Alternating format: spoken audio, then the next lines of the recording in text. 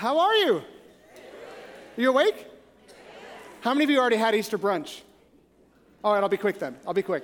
If you have your Bibles, you can open them to Luke chapter 24. I'm going to grab a music stand here. Luke chapter 24. We just read the story of the first moments of Resurrection Sunday.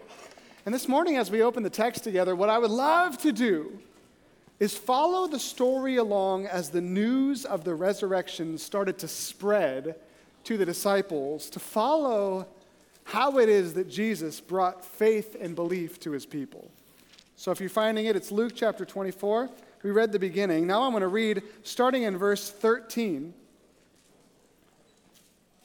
As Jesus encounters some of his disciples on the road to Emmaus. Luke writes, "Now that same day, two of them were going to a village called Emmaus, about 7 miles from Jerusalem. They were talking with each other about everything that had happened. As they talked and discussed these things with each other, Jesus himself came up and walked along with them, but they were kept from recognizing him. He asked them, 'What are you discussing together as you walk along?' They stood still, their faces downcast. 'Are you the only one visiting Jerusalem who does not know the things that have happened there in these days?' 'What things?' Jesus asked. 'About Jesus of Nazareth,' they replied. 'He was a prophet, powerful in word and deed before God and all the people. The chief priests and our rulers handed him over to be sentenced to death, and they crucified him. But we had hoped that he was the one who was going to redeem Israel. And what is more, this is the 3rd day since all this took place. In addition, some of our women amazed us. They went to the tomb early this morning, but they didn't find his body. They came and told us they had seen a vision of angels who said he was alive. Then some of our companions went to the tomb and found it just as the women had said, but they did not see Jesus.'"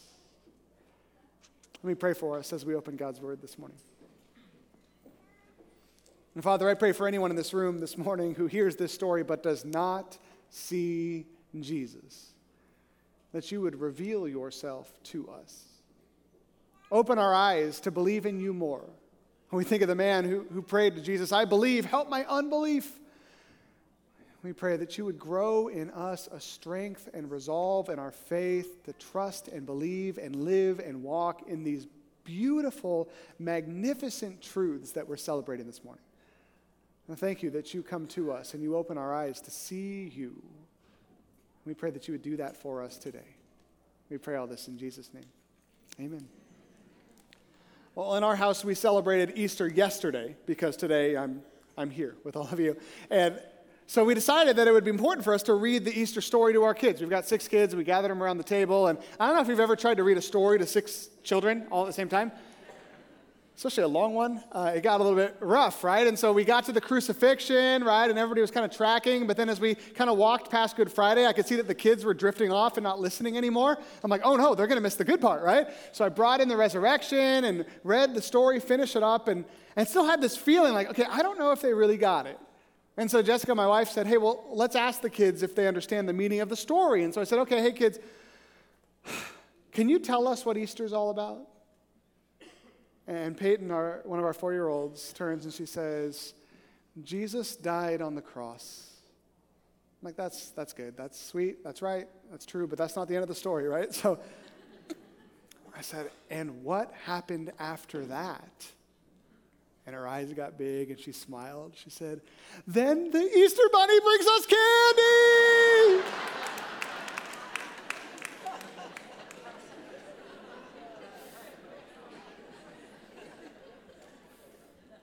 Our 6-year-old decided to take advantage of that opportunity to mess up her worldview even more, and so he smiled and he turned to her and said, No, Peyton.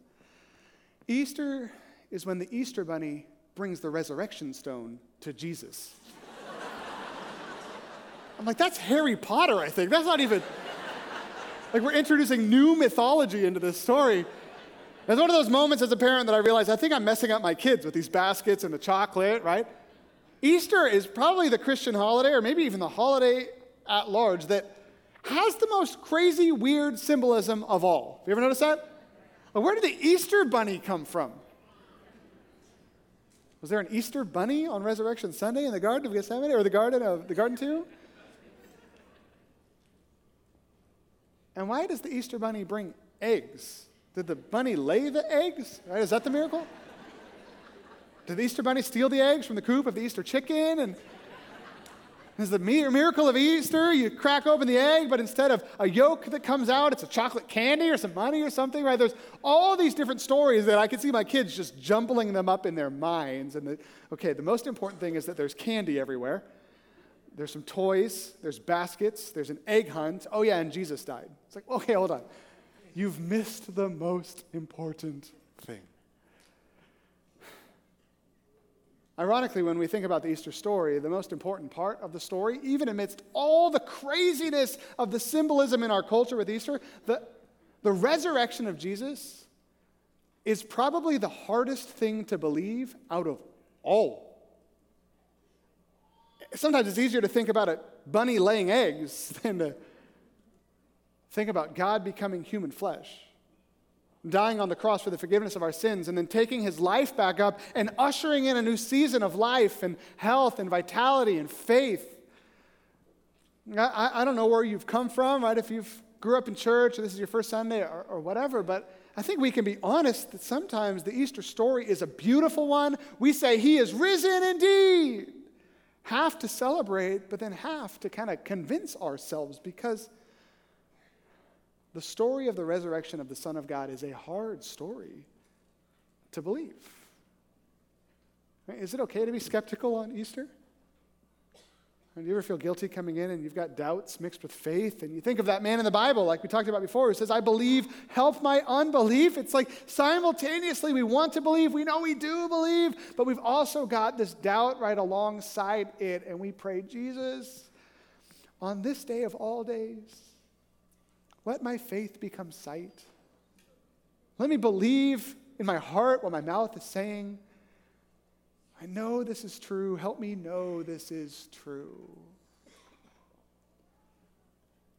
Now, the reason I think this is important for us to talk about is that when we think of the Easter story, we normally just think of that garden tomb and the women coming and the miracle, and like, oh my goodness, he's risen, right? But I think we need to understand that God saw fit to help us to see that at every turn in the Easter Sunday, throughout the entire Easter day, the first Easter, every moment Jesus met someone in his resurrected state, he was met with someone who doubted. And think of Mary, the first person who saw Jesus, and she was talking to him, and she thought he was the gardener. They've hidden my Lord, and I don't know where they've put him. The women go and tell the disciples. It says they didn't believe it. So then they come to the tomb themselves, and then Peter sees the linen cloths, and he goes and he peers into the tomb and takes in the scene. And Luke says they walked away wondering what happened. As we look at this text this morning, what we're going to see is a group of disciples who met Jesus and were filled with doubt. And yet by the end of the chapter, they're worshiping him, they're believing in him, and their eyes are opened to who he really is. So as we walk through this text, I want us to figure out how we can take that journey. How we can get to the place, even on Easter Sunday, that by the end of the day, we are convinced, we know it, we see with our eyes. What we know in our heads is true. And the story of Jesus on the road of Emmaus is one of my favorite stories in the Bible, because I feel like resurrected Jesus is even funnier than before resurrected Jesus. I feel like he's toying with these people, but I know that he's not, right? He's still God, he's still perfect. But the story tells us that there was these two men who were on their way to this town called Emmaus. And as they were talking, they were wrestling with the events that had happened over that Holy Weekend. And as they walked down the street, Jesus himself shows up and starts to walk down the road with them. And Jesus plays it super cool. Maybe someday when I resurrect and we all resurrect, we can play jokes on each other. I don't know, but. And Jesus comes up to these guys, and he says, hey, what are you guys talking about? They're like, we're talking about everything that happened this weekend. And Jesus says, What are you talking about? Like, about Jesus? And then they say to Jesus, are you the only person in this whole region who haven't heard about the events of Jesus of Nazareth? And then they start to tell Jesus what Jesus was all about, right? He was a prophet, amazing in word and deed, and we thought he was going to be the one to restore Israel, but then we handed him over to be put to death, and he was crucified. But then the women said that they saw him. We don't know if we believe it. And Jesus is like, And as they sit there and look at Jesus' face and ridicule him for not knowing about himself, and Jesus turns back to these two. And in Luke chapter 24, verse 25, he says to them, how foolish you are, and how slow to believe all the prophets have spoken. How foolish you are. Like, we get that. They're talking to Jesus about Jesus. How foolish you are, and how slow to believe all the prophets have spoken. When I read this text, I see something really powerful for us. And the truth is that we can stand face to face with Jesus Christ himself and still have no idea who we're looking at. You can walk physically, literally, down the street with Jesus, right? And these were disciples. They knew Jesus. You can walk down the street with Jesus and still doubt that he's alive. We see this over and over again in this chapter. All these people encountering Jesus and not believing in Jesus. It helps us to realize that maybe there's something wrong in us, and that causes us to doubt.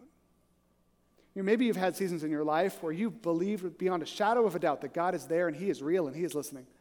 Or maybe you prayed and God answered. Maybe you met him in a powerful way. Maybe you saw him moving in a way that was unmistakable. Maybe you had a moment in your life or several moments in your life that you said at that time, I will never doubt again because of what I saw today. And then like 3 days later, you found yourself thinking, I don't know if any of this is even true. Have you ever had that happen to you? There are seasons where we believe deeply and we know it. And yet it feels like there's something in us that just keeps pulling us back into the darkness, pulling us back to a place of doubt, turning us back to a place where we just question everything we saw before when we were in the light. And if that's ever happened to you, take heart in knowing that that happened on Easter Sunday with Jesus' own disciples. Because there's something in us that is broken, that we can even see Jesus with our eyes, but our souls are darkened from seeing him for who he really is. And Jesus starts lecturing these guys on the Bible. Hey, let me tell you a little bit about myself. And he walks through the Old Testament. And as he's talking to them, they say later that their hearts inside them are warming. Like, oh, there's something about this guy that's different, right, you think? And as Jesus gets close to the place where these people are going to have dinner, they kind of stop at a fork in the road. And Luke says that Jesus pretended like he was going to keep walking.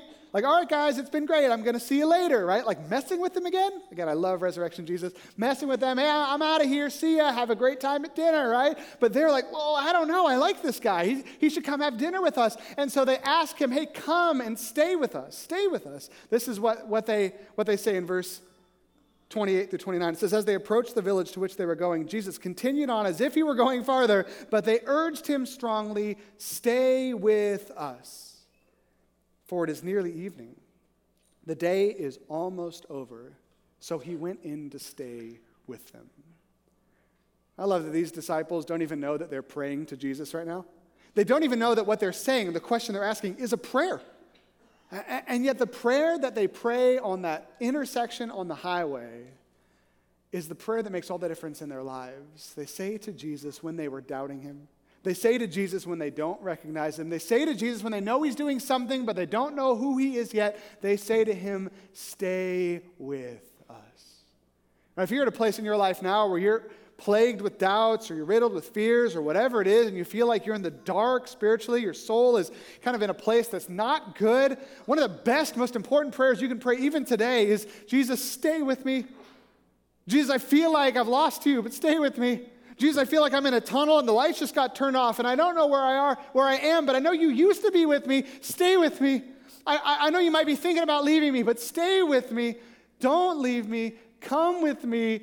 I can't see you, but I trust you there somewhere. Don't walk away. And we know from everywhere in the Bible, including this passage, that when we ask Jesus to stay with us, he's not going anywhere. In fact, Jesus comes to these disciples and he has dinner with them. And as he has dinner with them, he starts to open their eyes to who he really is. At one point in the meal, he takes bread like he did on Good Friday and he breaks it and gives it to his disciples. And as Jesus breaks the bread, all of a sudden, it's like the scales fall off of their eyes. And the disciples that were walking with them down the road say, it's him, it's Jesus. And then boom, he disappears. Again, toying with them on Easter Sunday. I don't know where he went, right? And so then they start talking about this is Jesus. How did we not see it? Didn't our hearts burn within us as we walked down the road to Emmaus, they said? How did we not know this is him? We saw it. And they look at each other and say, we've got to tell everyone. So they get up from the table, they book it down the street, they find the other disciples, and they start telling them, you guys wouldn't believe what happened. We were walking down the street and Jesus came up and for some reason we couldn't recognize him, but we had dinner and he broke the bread and all of a sudden our eyes were opened and we saw him. He's real. He's alive. And then he shows up and he says, peace be with you.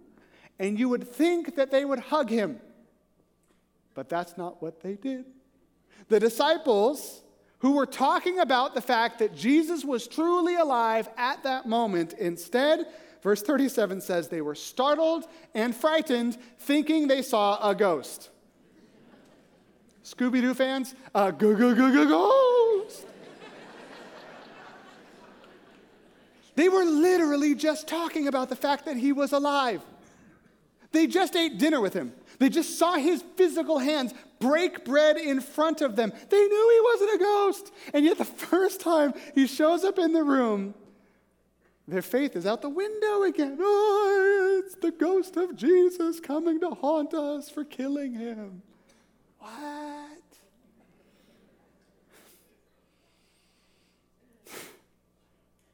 This is why it's good that I'm not Jesus. I would have given up on these folks a long time ago.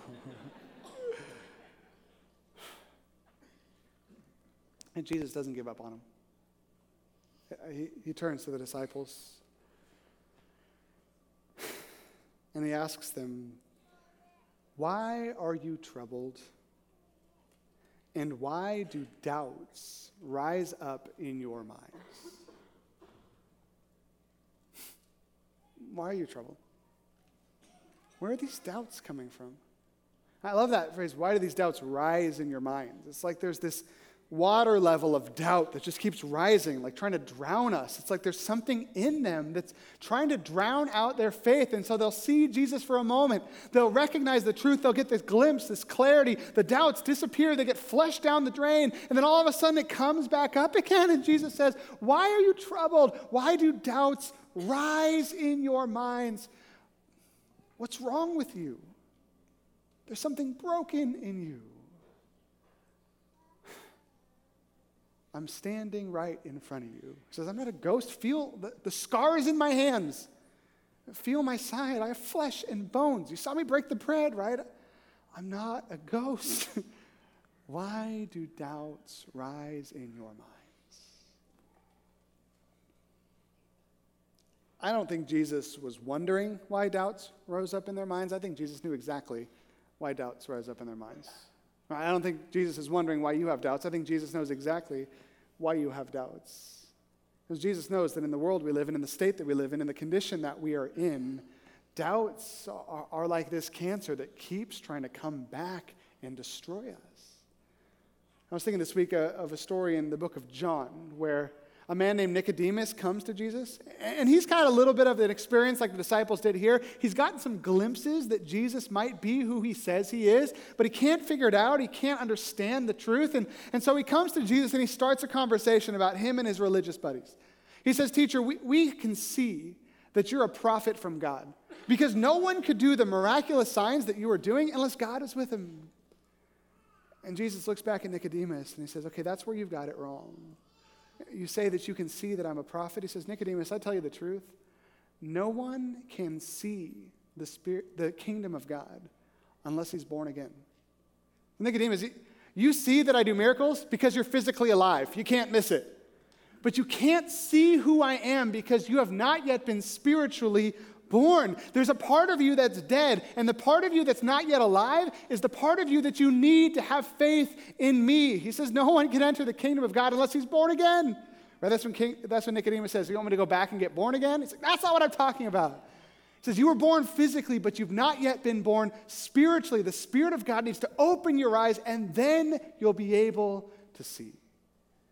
There's a chance that you're here this Sunday, and the reason that you have doubts, honestly, is because you have no spiritual life in you.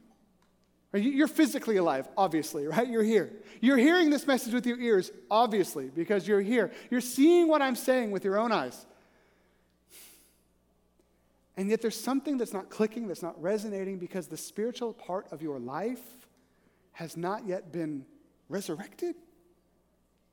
Jesus says spirit gives birth to spirit. And until the Spirit of God awakens you, you won't be able to understand this. But that's the beauty of the message of Easter, is that life has come. The Spirit has raised Jesus from the dead, and he walks out of the tomb, ushering in new life to all who will believe. And he says, turn to me, believe in me, place your faith in me, and you will receive the life freely without cost. Just come and get it. So you can receive that life today by simply turning to Jesus, and the lights will turn on for you, and you will see who he is. And yet for most of us in this room who would claim to be Christians, who know Jesus, we find ourselves more in the shoes of the disciples in this passage who find this water level of doubt keeps coming up and blinding our eyes to see who he really is. And that's normal. It happens. It happens to the best of us. And yet I love how Jesus walks with these disciples and brings the light back to their eyes. In Mark chapter 8, Jesus encountered a man. His friends brought to him a man who was blind. He couldn't see. And one of the miracles that Jesus did all the time was he healed blind people. I think the reason that he did that was to show physically what happens spiritually when we encounter Jesus. And he comes to this man who cannot see, and his friends want him to heal the blind man. And so Jesus kind of takes some spit and puts it on the man's eyes, and all of a sudden light comes back into his body, and he asks the man, can you see? And this is from the Bible. This is not something that I make up. This is from the Bible. The man says, I can see people, but they look like trees walking around. Right? Like he still has cataracts or something. Like he can't see, but light has entered his eyes. He's kind of there. He's kind of illuminated, but he's not there in clarity. And so Jesus sticks with him. He does it again. He says, now check it out. The man's like, I can see now. And Jesus abides with this man as he slowly brings him to fullness of sight. And that's the exact same thing I see with Jesus in this passage, even on this whole Easter Sunday in Luke 24, is that he's coming alongside his people who are blind spiritually to the truth of the resurrection, and he sticks with them until they regain their sight. He comes up on the road, and their eyes are kept from seeing him.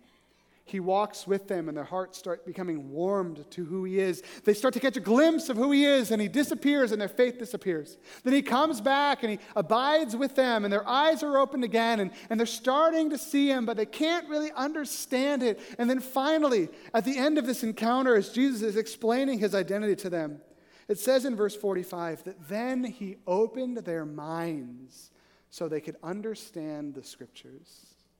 And he told them the story again about Moses and the prophets and the Christ and the suffering and the resurrection. And he sticks with them until they can see. Maybe you want a moral of the story on Easter? I think the moral of the story is that Jesus invites us to continue walking with him until he can give us our spiritual sight.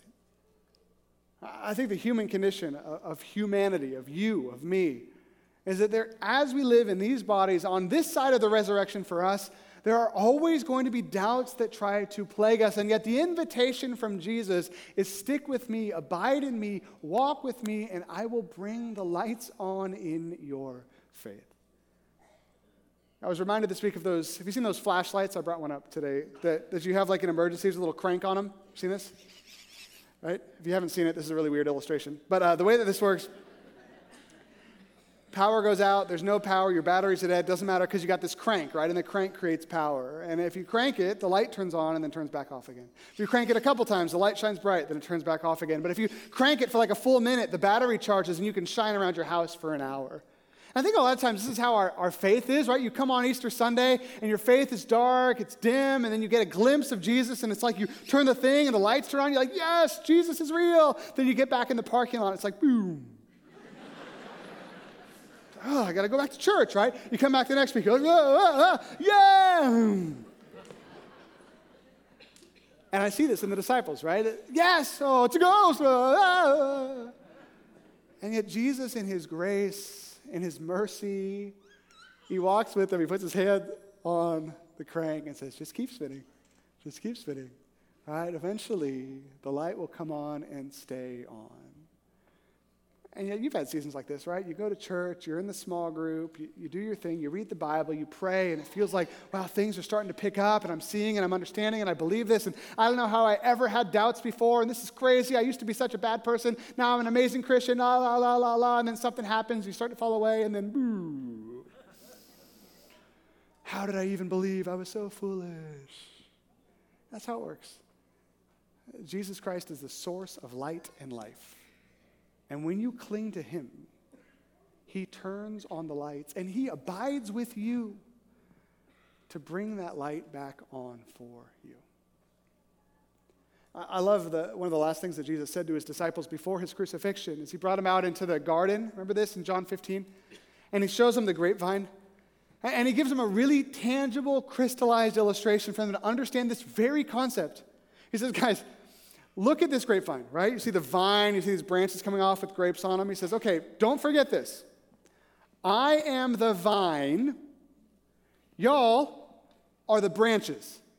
Right? So here's how it's going to work. If you stay in me, right, like a branch on a tree trunk, if you stay in me, I'm going to stay in you. But if you stay in me, you'll bear much fruit. Look at these grapes.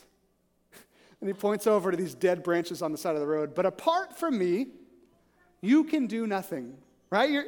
Any branch that doesn't bear fruit is thrown into the fire and burned, right? It's worthless. But if you stay in me and my words stay in you, you will bear much fruit, proving to be my disciples.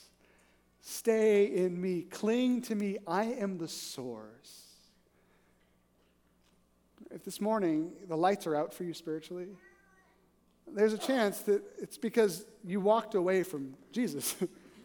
That's what happens. Right? You want an illustration of your own? Go home, look at a lamp, unplug it, see what happens. Don't use the battery flashlight on that one. That's how it works. You cling to Jesus, you build a relationship with Jesus, and the lights start turning on, you start believing, you start understanding, and then you slow down in the rhythm and the light starts turning off again. I love how Jesus abides with them. He turns on the lights, he ministers to them, he serves them, he doesn't get mad at them. He points out the truth of their state, that they are foolish, they're slow to believe, and yet he abides with them as they become believers. And these men who started out in the story walking away from Jerusalem, going to Emmaus, wondering about what happened. By the end of the story, they're going to Jerusalem, they're hanging out there, they're spending their time with Jesus, they are worshiping him with abandoned hearts because they know the identity of the resurrected one. This Easter, as you celebrate, I don't care if you have an Easter bunny in your house, chocolates, baskets, whatever. But the most important part about Easter is that life is in Jesus. It's in the Son. If you have Jesus, you have life. If you don't have Jesus, you don't have life. Cling to him. Hold on to him. Abide in him, and he will turn the lights on for you.